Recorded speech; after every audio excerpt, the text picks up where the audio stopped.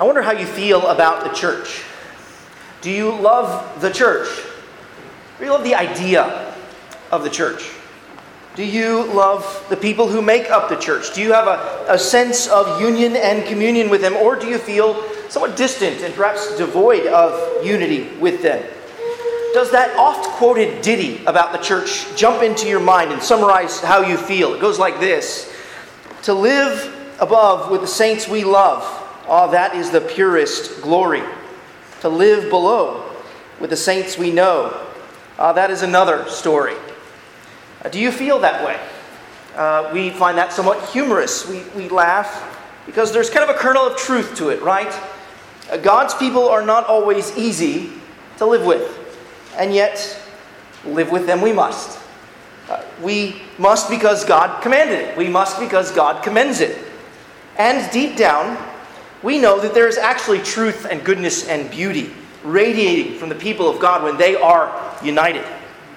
So that we may better know how to live in love and in unity with the people of God this morning, we turn to study Psalm 133, a psalm delighting in the unity of God's people. If you haven't done so already, let me invite you to turn in your Bibles, turn in your copy of God's inerrant, inspired, and infallible word to Psalm 133. If you're using one of the Bibles provided, you can find the passage beginning on page 519. And when you arrive there, you will notice an inscription at the top, an inscription that says, "A Song of Ascents." This is one of the 15 psalms that Israelite pilgrims would sing as they made their way up to one of the 3 annual feasts. We've been thinking about this section of the Psalter as kind of ancient Israelite road trip music. These psalms were composed at different times in Israel's history, but they were probably eventually compiled as a finished set, a complete set, sometime after the Babylonian captivity. These songs, they're useful to us because like the ancient Israelite pilgrims, we too are headed somewhere. The ancient pilgrims were headed up to Jerusalem for worship, and we are headed up to heaven, the new Jerusalem, the heavenly Mount Zion, where we will see our God face to face. And as we'll learn from Psalm 133, we're headed to heaven together, where we will dwell forever. In these songs, we learn how to be holy, happy, heavenly-minded people as we go on our journey. And you'll notice that our psalm, there in the inscription, also has an author. The inscription says, of David. Let's go ahead and read the psalm, and then I want to give you a little bit of historical background concerning this psalm. Follow along as I read now Psalm 133. A song of ascents of David. Behold, how good and pleasant it is when brothers dwell in unity. It is like the precious oil on the head, running down on the beard of Aaron, running down on the collar of his robes. It is like the dew of Hermon, which falls on the mountains of Zion. For there the Lord has commanded the blessing, life forevermore. The theme of this psalm is not hard to spot, is it? It's unity. It's focused on unity, especially the unity of God's people. And the psalm opens with a declaration. It gives 2 illustrations and closes with a commendation, all which are centered on unity. And the main idea that this psalm expresses is this: unity is good and glorious. Unity under God's King is especially good and glorious. Now, we don't know for certain when exactly David wrote this psalm, but it seems very likely that it was written after the kingdom of Israel was finally consolidated under David in 2 Samuel chapter 5. So keeping one finger here in Psalm 133, if you can, turn in your Bibles to 2 Samuel chapter 5. If you're using one of the Bibles provided there, you can find it on page 257. I want you to see for yourself what I think is likely the historical setting of this psalm and how it gives texture to the unity that's pictured in our text. And while you're turning there, allow me to remind you kind of the lead up to this chapter of 2 Samuel 7. God, He has moved His people, Israel, into the land of Canaan. A kingdom has been established under Saul. Saul was the people's choice for king, but he wasn't God's choice. God's choice was David. And so you'll remember that David, he was crowned as king in waiting by Samuel. Shortly after that, David was chased into the wilderness where he had to hide from Saul. After Saul's death, David was anointed king of Judah, which was kind of the southern territory of Israel. But one of Saul's sons, Ishbosheth, was made king over the northern portion of Israel in 2 Samuel chapter 2.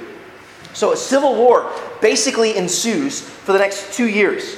In other words, brothers were not dwelling in unity. And finally, after the death of Ishbosheth, Saul's son, in 2 Samuel 4, the kingdom is consolidated under David in 2 Samuel 5. So the brothers begin dwelling in unity. This is what we read. Read 2 Samuel chapter 5, verses 1 to 5. Then all the tribes of Israel came to David at Hebron and said, "Behold, we are your bone and flesh. In times past, when Saul was king over us, it was you who led out and brought in Israel. And the Lord said to you, you shall be shepherd of my people Israel, and you shall be prince over Israel." So all the elders of Israel came to the king at Hebron, and King David made a covenant with them at Hebron before the Lord. And they anointed David king over Israel. David was 30 years old when he began to reign, and he reigned for 40 years. At Hebron he reigned over Judah 7 years and 6 months. And at Jerusalem he reigned over all Israel and Judah 33 years. Well, there's just a couple of things that we need to note from this passage before we turn back to Psalm 133. First, note all the uses of the word all in the text. All the tribes of Israel came to David. You see that in verse 1. All the elders of Israel came to the king of Hebron, at Hebron in verse 3. And at Jerusalem, he, David, reigned over all Israel and Judah. You see that in verse 5. Unity is clearly a theme in this text as well. Note also what was said by the tribes there in verse 1. Do you see their phrase? "Behold, we are your bone and flesh." This is a covenant oath formula, actually strewn throughout the Bible, which expresses unity and solidarity. In fact, it reaches all the way back to the Garden of Eden and the marriage of Adam and Eve. So in Genesis chapter 2, verse 23, Adam declared, "This is at last bone of my bone and flesh of my flesh." Adam was committing to care for the wife, to be united with the wife that God had given as his own body. He was promising to be one with her. So when these tribes declare to David, "Behold, we are your flesh and bone," they are promising to come under his headship and his rule as king of a single nation. And after the recent unpleasantness of their civil war, we can see how David might be so relieved and thankful that God brought unity to the brothers of Israel. They said, "Behold, we are your bone and flesh." And we have Psalm 133, "Behold, how good and pleasant it is when brothers dwell in unity." Let's go ahead and turn back to Psalm 133 now. It's on page 519 of the Bibles provided, in case you lost your place. My sense is that this psalm is written in response to this gracious gift from God, that he's given unity to this nation. Let's consider again the glory and the goodness of unity again from our psalm. Let me read it again. It's short, so we can do that. A song of ascents of David. "Behold, how good and pleasant it is when brothers dwell in unity.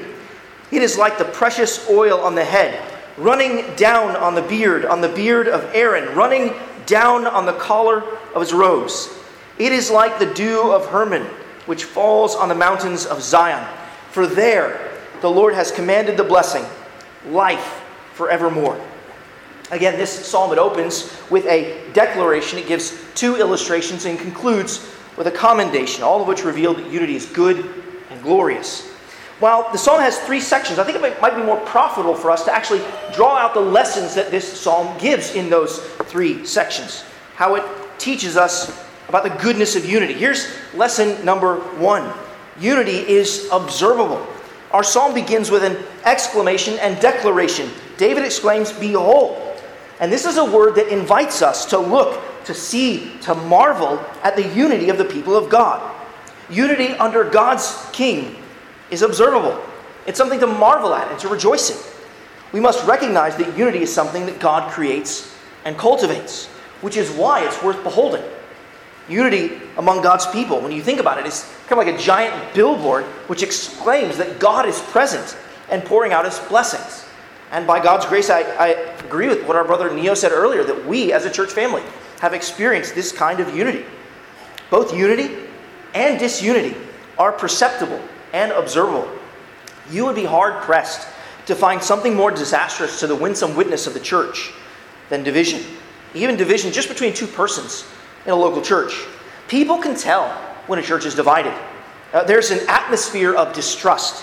It's thick in the air, and it makes it difficult to move out the church body and form relationships, as everyone's kind of on edge. I And what I want to do, and I want to say here in this situation, people can tell when a church is divided, but people can also tell when a church is united in love. Our brother Neil referred to John chapter 13, verse 35 earlier, and it was exactly right to do so. Jesus proclaims and exclaims that love is seen. He says, "By this all people will know that you are my disciples, by the love that you have for one another." Love is perceptible. It's glorious to behold. Others will know of our love for Christ in part as they behold our unity and love for one another. Christians, so I have a question for you. Can others behold your unity with the people of God? Do others know that you're united with the people of God? Are you united with the people of God? Can people behold the fact that you're a member of a Christian church? Are you a member of a Christian church? Do others know that about you? Do others know that, yes, I'm with those people. I'm with the people of Arlington Baptist Church. Yes, those saints at Arlington Baptist are also sinners. They have their flaws. Their leaders are fallen and faulty, but they are my brothers and sisters in the Lord, and I'm with them. As many of you know, in our membership course, we make a brief case actually for membership itself. We try to answer the question, why should you join a local church? Why should you unite with a local church in membership? And the short answer is, because it tells the truth about who you are in Jesus Christ. That's why you should join a local church, because it tells the truth about who you are in Christ. For the church, the Bible uses the images of a building and a body, a household, and a flock. Christians are bricks in the building, necessarily united to other bricks. Christians are members of a body, as we learn in 1 Corinthians chapter 12. We're like an arm that's attached to the body, and arms are meant to be attached to bodies. Or like an eye or a nose or a hand, all necessarily united to a body. We're children in the household of God, gathered around God's table, like we'll demonstrate later. But that necessitates being together. We're all sheep in a flock, being led by the Good Shepherd, and under his shepherds, pastors. But in order for us to be a flock, we have to be together, united as one, moving in the same direction. If unity is a sight to behold, can others behold your unity with God's people? Christian, live a life in which others exclaim, "Behold, you are united to the people of God." Your life is centered around their life together corporately. Live a life where unity with God's people is observable to others. After David offers an exclamation that unity is observable, he makes a declaration. Unity is also enjoyable. That's the second lesson from our text. Unity's enjoyable. Look at verse 1 again. "Behold, how good and pleasant it is when brothers dwell in unity." Notice those words, good and pleasant. In those words, the idea is that unity is excellent and enjoyable. The word good is the same word that occurs repeatedly in Genesis chapter 1, when God creates and declares his creation as good. And when he reflects upon the creation of man and woman in his image, he says, "Behold, it is very good." In other words, this idea of the goodness can have connotations of being beneficial and favorable and excellent and even right. In other words, the goodness of unity can have a moral quality to it. And we shouldn't be surprised by this. Unity is not only God-given, but it is actually an expression of God as the triune Godhead. We see the goodness of unity in God himself. When we think of the Trinity, we're thinking of the triunity of the three persons of the Godhead. As the old catechisms remind us, there are three persons in the Godhead: the Father, the Son, and the Holy Spirit, and these three are one God, same in essence and equal in power and glory. Our triune God is united in plan and purpose and providence. And while the three persons of the triune Godhead exercise distinct offices in creation and redemption, they exercise those offices in perfect unity and harmony. As we see our triune God will and work and speak his word, we can't help but see the goodness of unity displayed in him. And just as there is a goodness to the unity among the persons of the Godhead, so there is a goodness to the unity among the people of God. When the people of God agree, when they are united in mind and heart, as Paul says in Philippians, when they're united in discernment, as Paul says in 1 Corinthians, when they're united in devotion and dedication to seeing the gospel of Jesus advance, that is good and right. If unity in the triune Godhead is good, And if such unity is reflected among brothers, it's not only excellent and ethically good, but it is experientially joyful and enjoyable. Unity was and is first enjoyed among the three persons of the Godhead. So in John chapter 17, verse 24, Jesus announces that the Father has loved him as the Son from before the foundation of the world. And not only did the Father love the Son, but the Son also loved the Father. They enjoyed their relationship with one another. So Jesus, in John chapter 14, verse 31, says, I do as the Father has commanded me, so that the world may know that I love the Father. And the Holy Spirit is the Spirit of love. After all, it's that fruit that he bears within the people of God. He bears the fruit of love in God's people. It's because he is filled with love for the most lovely persons in all of the universe, the Father and the Son. Many of you know the pleasantness of unity among the people of God in your own life and your own experience. You found it to be enjoyable. Some here have experienced the blessing of being surrounded by a congregation, united in love when you were sick, or when you welcomed a newborn into your home, or when you were burdened by depression, or when you were wayward in sin. You experienced the pleasantness of unity as different members cared for you and loved you as a church family. They showed you love in different ways. Meals and text messages with scripture, prayer, practical physical help, and more. Many have observed that some things are good and that other things are pleasant, but rarely is something both good and pleasant. Such is the case with unity. It's excellent and enjoyable. And part of what makes unity excellent and enjoyable, a double blessing of pleasure and profit, is that it's not the same thing as uniformity. Unity is not the same thing as uniformity. Take, for example, our model of the Trinity. The goodness of unity, as we consider it in the triune Godhead, is not found in uniformity, right? There are three different and distinct persons of the Godhead. The Father is not the Son or the Spirit. The Son is not the Father or the Spirit. The Spirit is not the Father or the Son. We do not collapse the persons of the triune Godhead into one another so that we can no longer tell them apart. The Scripture never does that. Unity is not the same thing as uniformity. Instead, unity, especially unity in the triune Godhead, is differing persons dwelling in harmony. Unity is differing persons expressing their personhood in power for the benefit of creation and for the blessing of redemption.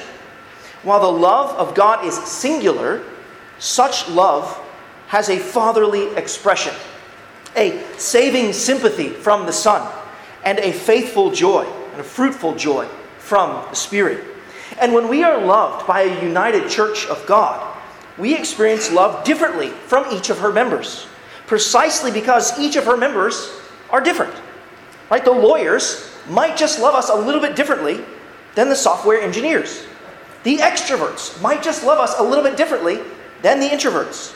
The bookworms might just love us a little bit differently than the athletically inclined. The bakers might just love us differently than the dishwashers. And yet all of these different expressions of love are pleasant and good and necessary for our own growth in love and unity among God's people. Beloved, when you look around at the people of God, your fellow members, you are seeing different ways that God means to love you and show His love to you, for you to enjoy His love. And we should rejoice that love from our brothers and sisters is not uniform, but varied. That's part of what makes unity excellent and enjoyable and fresh in a certain experience. We experience new ways to be loved by our fellow members. And this leads us to the next lesson of our psalm. After an exclamation and declaration, we have an explication through illustrations, right? Unity is togetherness. Well, this third lesson of our psalm, unity is togetherness. Let me point it out to you back again in verse 1. Behold how good and pleasant it is when brothers dwell in unity. The two key words I want you to see here are brothers and dwell. Unity involves a people and a place, and the people in the same place. The people that our psalm has in mind here are the brothers of Israel. And while David would certainly agree that it's also a blessing that the sisters of Israel dwell in unity, the reality is that men were the kind of representative heads of the household in the nation of Israel. Where they went, their households went. Women and children were comprehended in their household head. That is to say that it is good and pleasant when brothers dwell in unity, is also to say that it's good and pleasant when the whole nation dwells in unity. And this is quite striking when you think of kind of brothers in Israel's history. Just think of the brothers for a moment. The first brothers, Cain and Abel, did not dwell in unity, right? Cain killed Abel. Think of Ishmael and Isaac. They did not dwell in unity. Ishmael disgraced Isaac. Jacob and Esau did not dwell in unity. Jacob swindled Esau. Joseph and his brothers did not dwell in unity. Joseph was sold into slavery. David, the author of our song, did not quite dwell in unity with his brothers. When David turned up on the battlefield, his brothers were there facing Goliath, and he heard him shouting down the armies of Israel. David said, something must be done.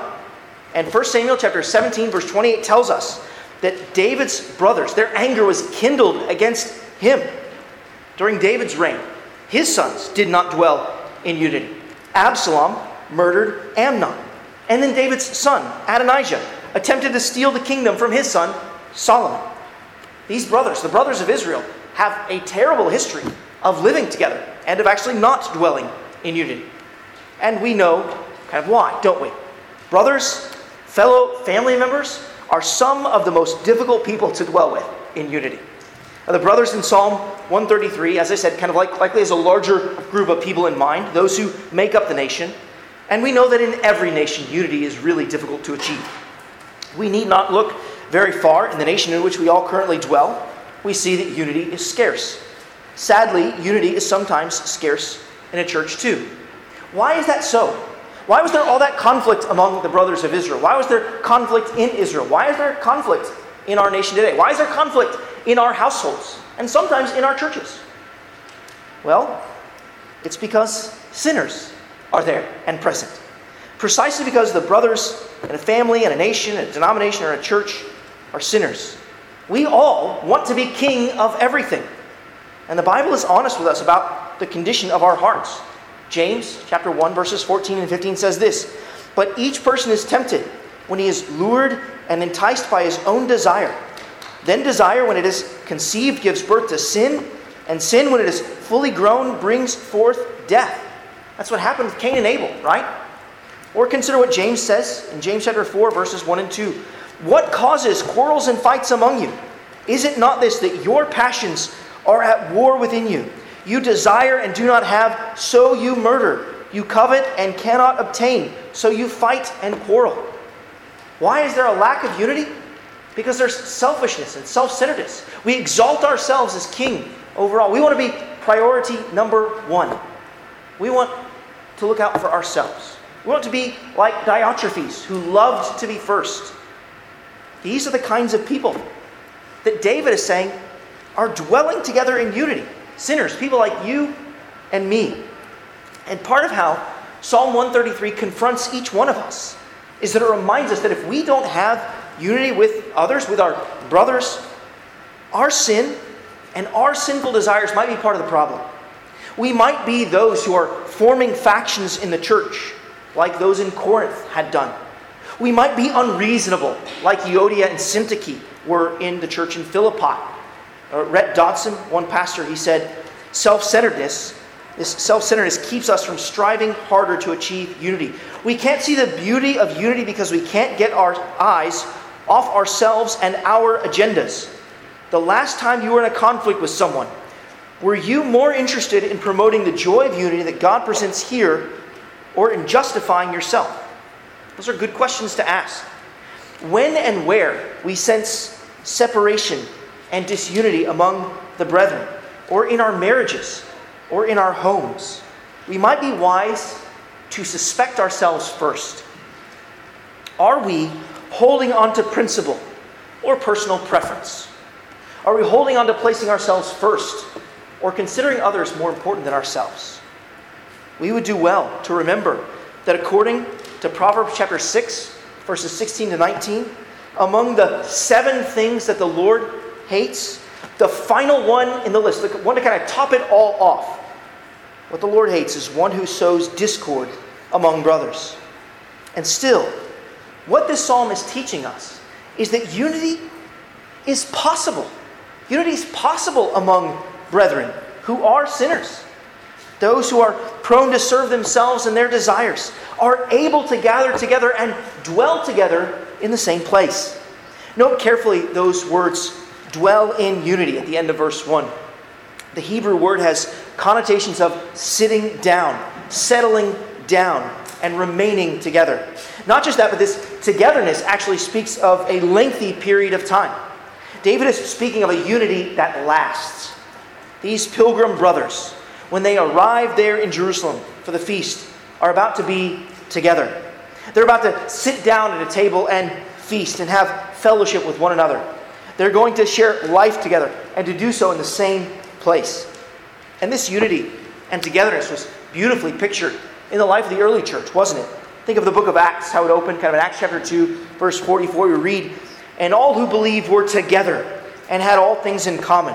2 verses later, Acts chapter 2, verse 46, we hear this, "And day by day," that unity that goes on, "attending the temple together and breaking bread in their homes, they received their food with glad and generous hearts." This is the kind of unity that we want to long for and labor for here at Arlington Baptist. That means that we're going to have to stick it out with one another. It means that we're going to have to stay when the going gets tough. And that we'll have to work for unity. Work to maintain our unity and togetherness. That's what we'll renew in our church's covenant when we partake of the Lord's Supper later today.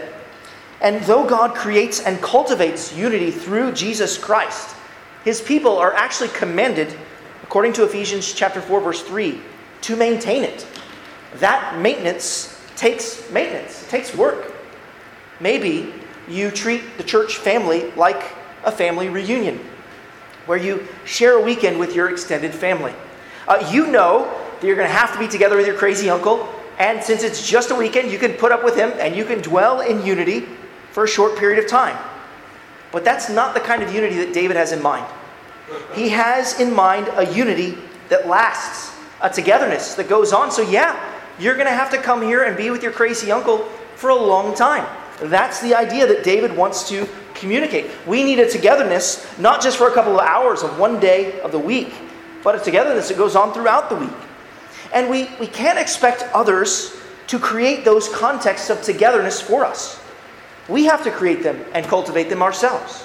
As I've often said, others can't live the Christian life for you. Others can't create community for you. No, you have to give yourself to following Jesus, and one of the ways that you're called to follow Him is to find ways to dwell in unity with His people, to be together with them, to go to those places where they are, and to create places where they can come and gather together as well. And that might mean that you are the creator and cultivator of a context of togetherness, because that's what unity is. Unity is togetherness. The fourth lesson that our psalm teaches is this: unity is diffusive. Now, I recognize that diffusive is not a commonly used word today, but diffusive simply means to pour out and spread as a fluid. That's what happens in that first illustration, right? The oil being poured down on the head of Aaron. He's the high priest of Israel. It's running down on his head, onto his beard, even onto the collar of his priestly robes. I imagine that's exactly how you think of unity in the life of Arlington Baptist Church. So when somebody asks you, what's unity like there? You said, it's just like that oil running down on Aaron's head, right? This is a strange image to us at first. But it's meant to explain that it's diffusive, that it's spreading out all over the place. That's what happened when Aaron took the office as high priest. We read about it in his anointing there in Exodus 29 and 30. And everyone watching this kind of anointing of Aaron would have undoubtedly remembered what it looked like. I mean, when water comes down, or oil, if that's ever happened to you on your face, it's a little, it messes with you just a little bit. And I imagine that's happening with Aaron. He's squinting his eyes. People are seeing him taking this in, watching it run down. It was a smell to behold. It was a sight to behold.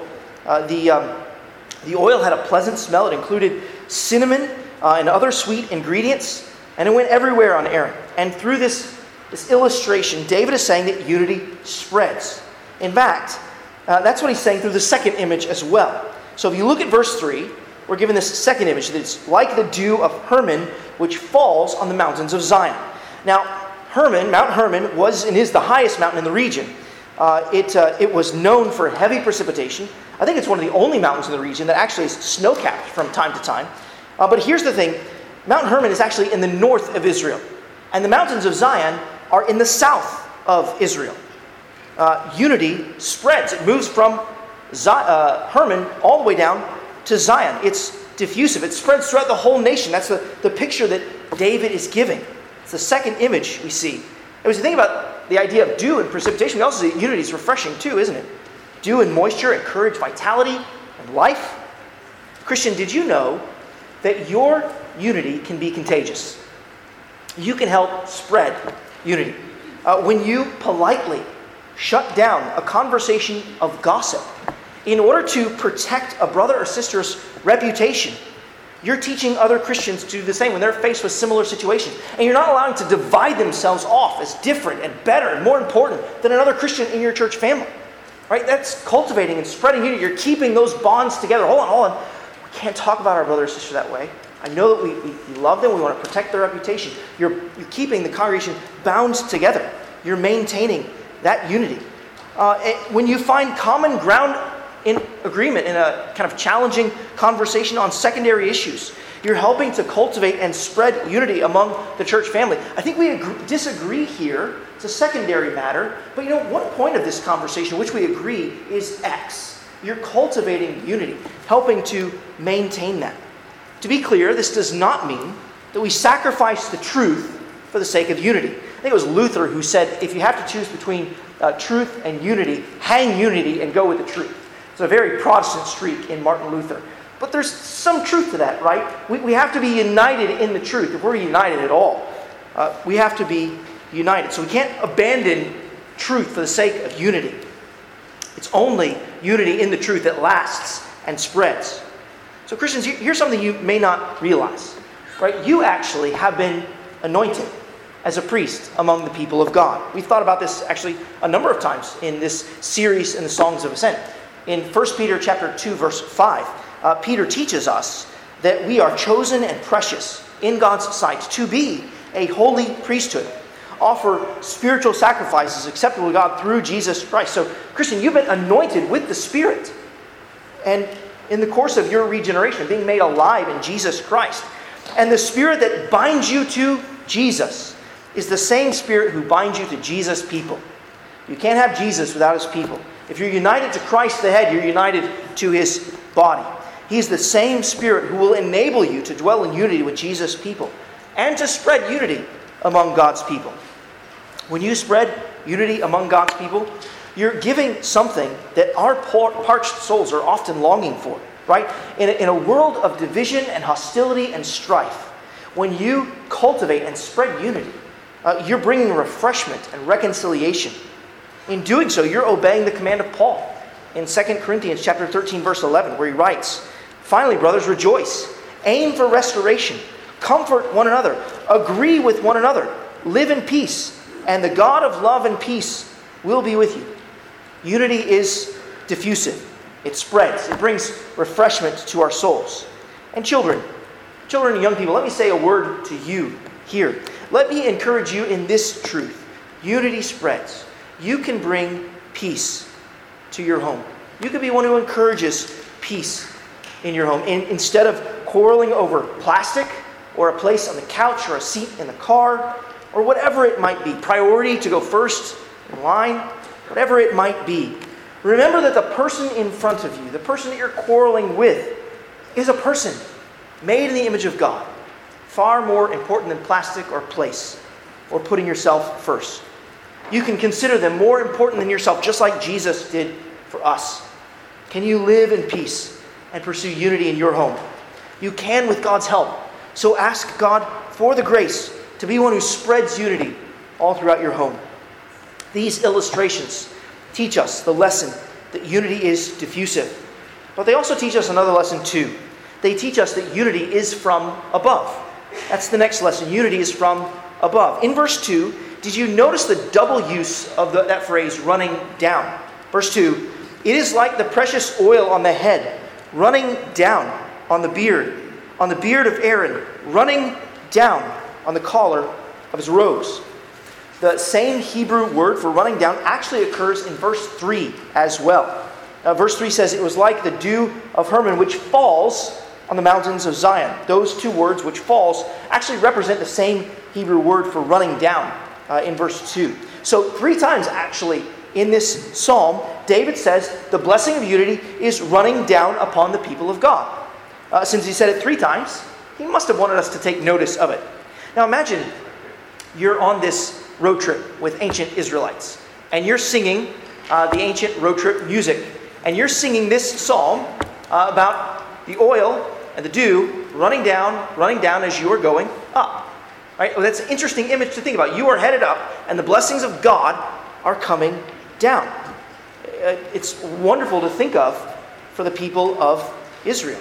You're going up to Jerusalem, and God is sending His blessing down. The precious oil comes from above. The dew of Hermon comes from above. And of course, toward the end of verse 3, we're reminded that the Lord above is the ultimate source of blessing. He's the one who commands the blessing. Beloved, let us always remember this. When we are longing for unity in our families, in this nation, in our denomination, among the people of God, let us always look to God. Let us look to the one who reigns above. Let us look to the King who came from above to bring unity to His people below. This past week, it's been good for me to pray for the Lord to give unity to His people. He's given it to our church family. We should keep praying that He will continue to give it to our church family.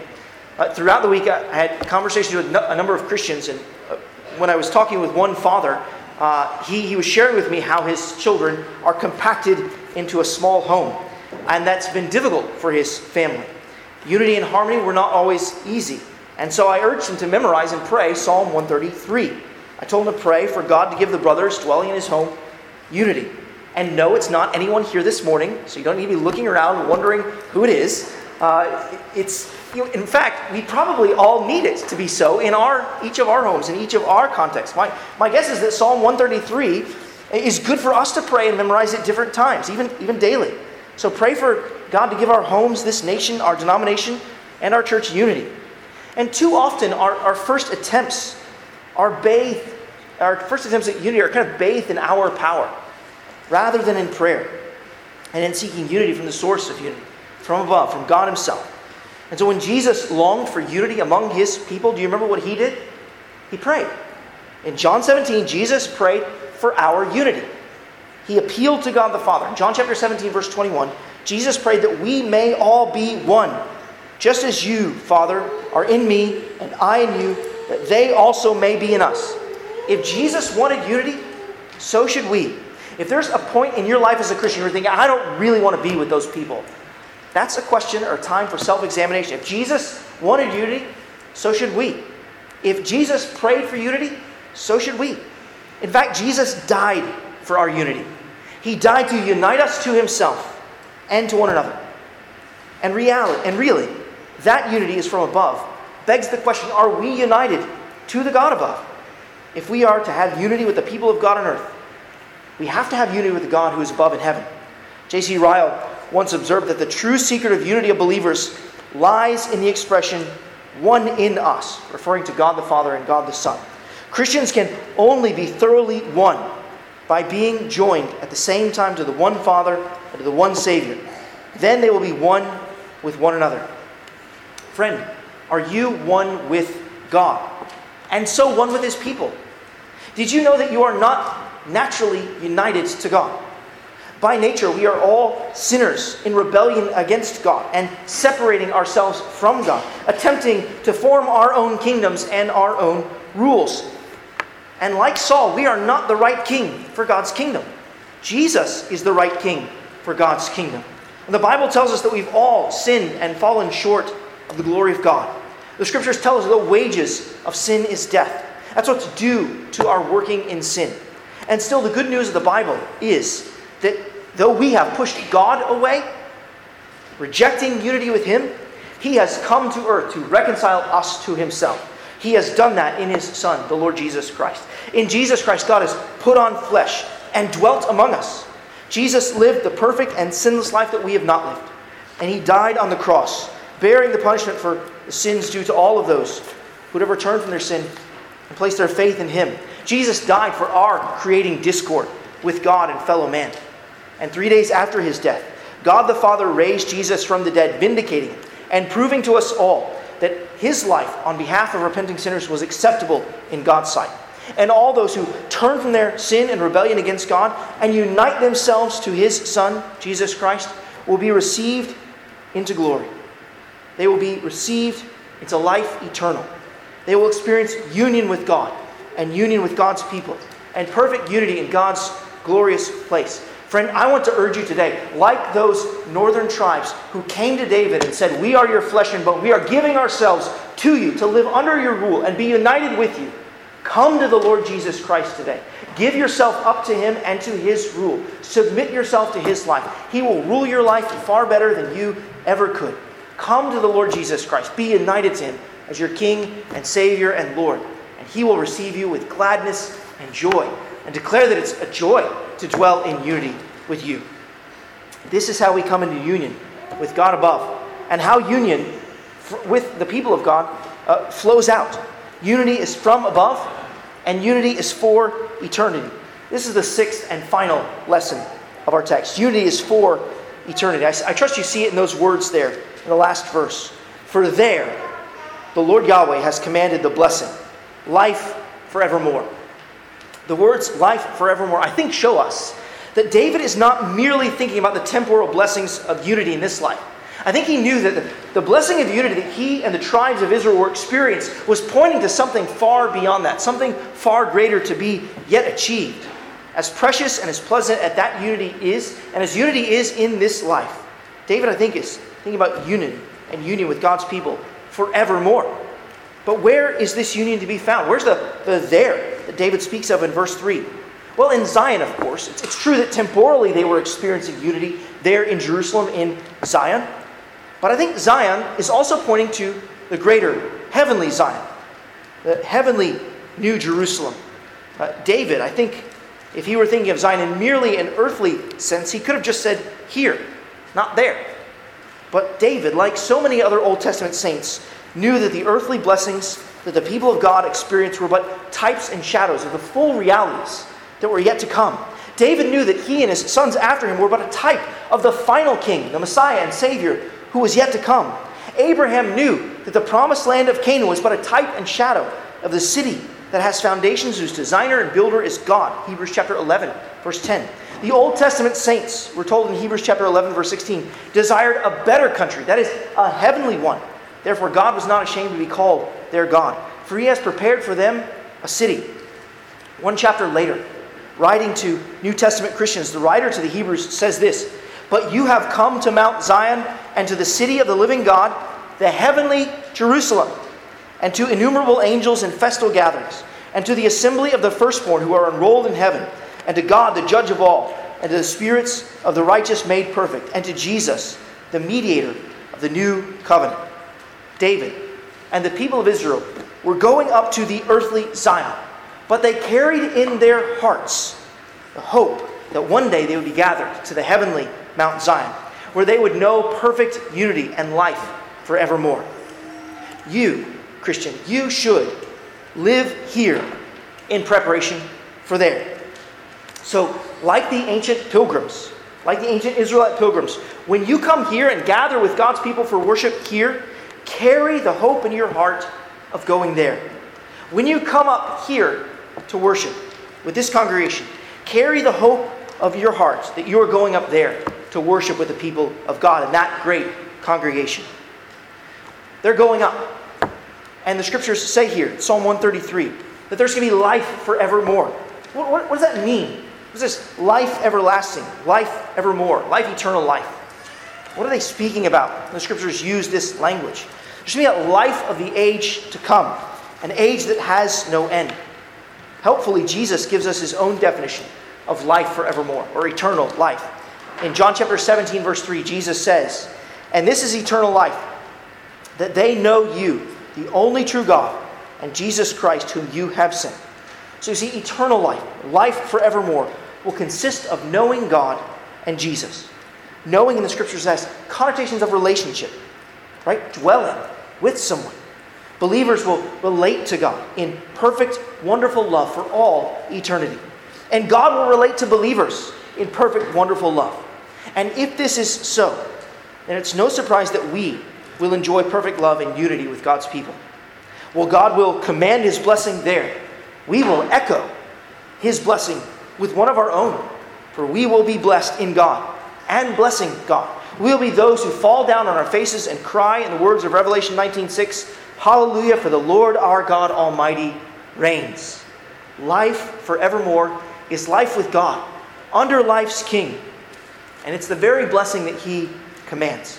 Matthew Henry put it like this: "The blessing which God commands on those that dwell in love is life forevermore. That is the blessing of blessings." Nothing will stop that blessing. Beloved, think about this. Nothing will stop that blessing in glory. Not division, not discord, not even death. For there on that heavenly Mount Zion, sin can never enter in and death is known no more. Beloved, as we conclude and prepare our hearts to sing and sup at the table of the Lord in preparation for that eternal day when we will sing praises of our God on that heavenly Mount Zion and sup with him at the great marriage supper of the Lamb, let us remember the blessed lessons of unity in this psalm. In our union with King Jesus, our unity is observable to the watching world. They can know who God is and what his love is like. Our unity is good and pleasant. It's enjoyable to live in peace with God's people and to see many drawn to God's Son. Our unity is characterized by togetherness. So, beloved, while you live together with the people of God. Unity is diffusive, it spreads. So spread unity among God's people as God gives you grace. Work and pray for the unity of the Spirit in the bond of peace. Unity is from above. So let us not take it for granted. Let us continue to plead and pray that God would continue to give us unity, especially in our church. Unity, it's for eternity. We will soon be united in heaven, so we might as well be united on earth. In the words of Mr. Spurgeon, let us love forevermore, and we shall live forevermore. Let's have union with our King for now and for eternity. Let's pray together.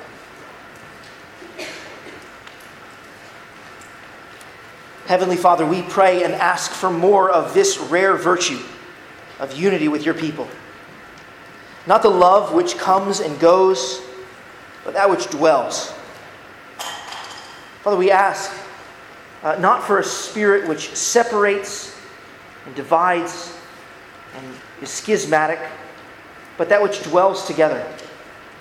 We ask for hearts that are not eager to debate and to find differences, but that which dwell together in unity. Father, we pray and ask for unity with Christ, a greater richness of our unity with Christ, and a greater richness of unity with one another. Father, would you give it? Would you bless it? Would you command it, we pray? In Jesus' name, amen.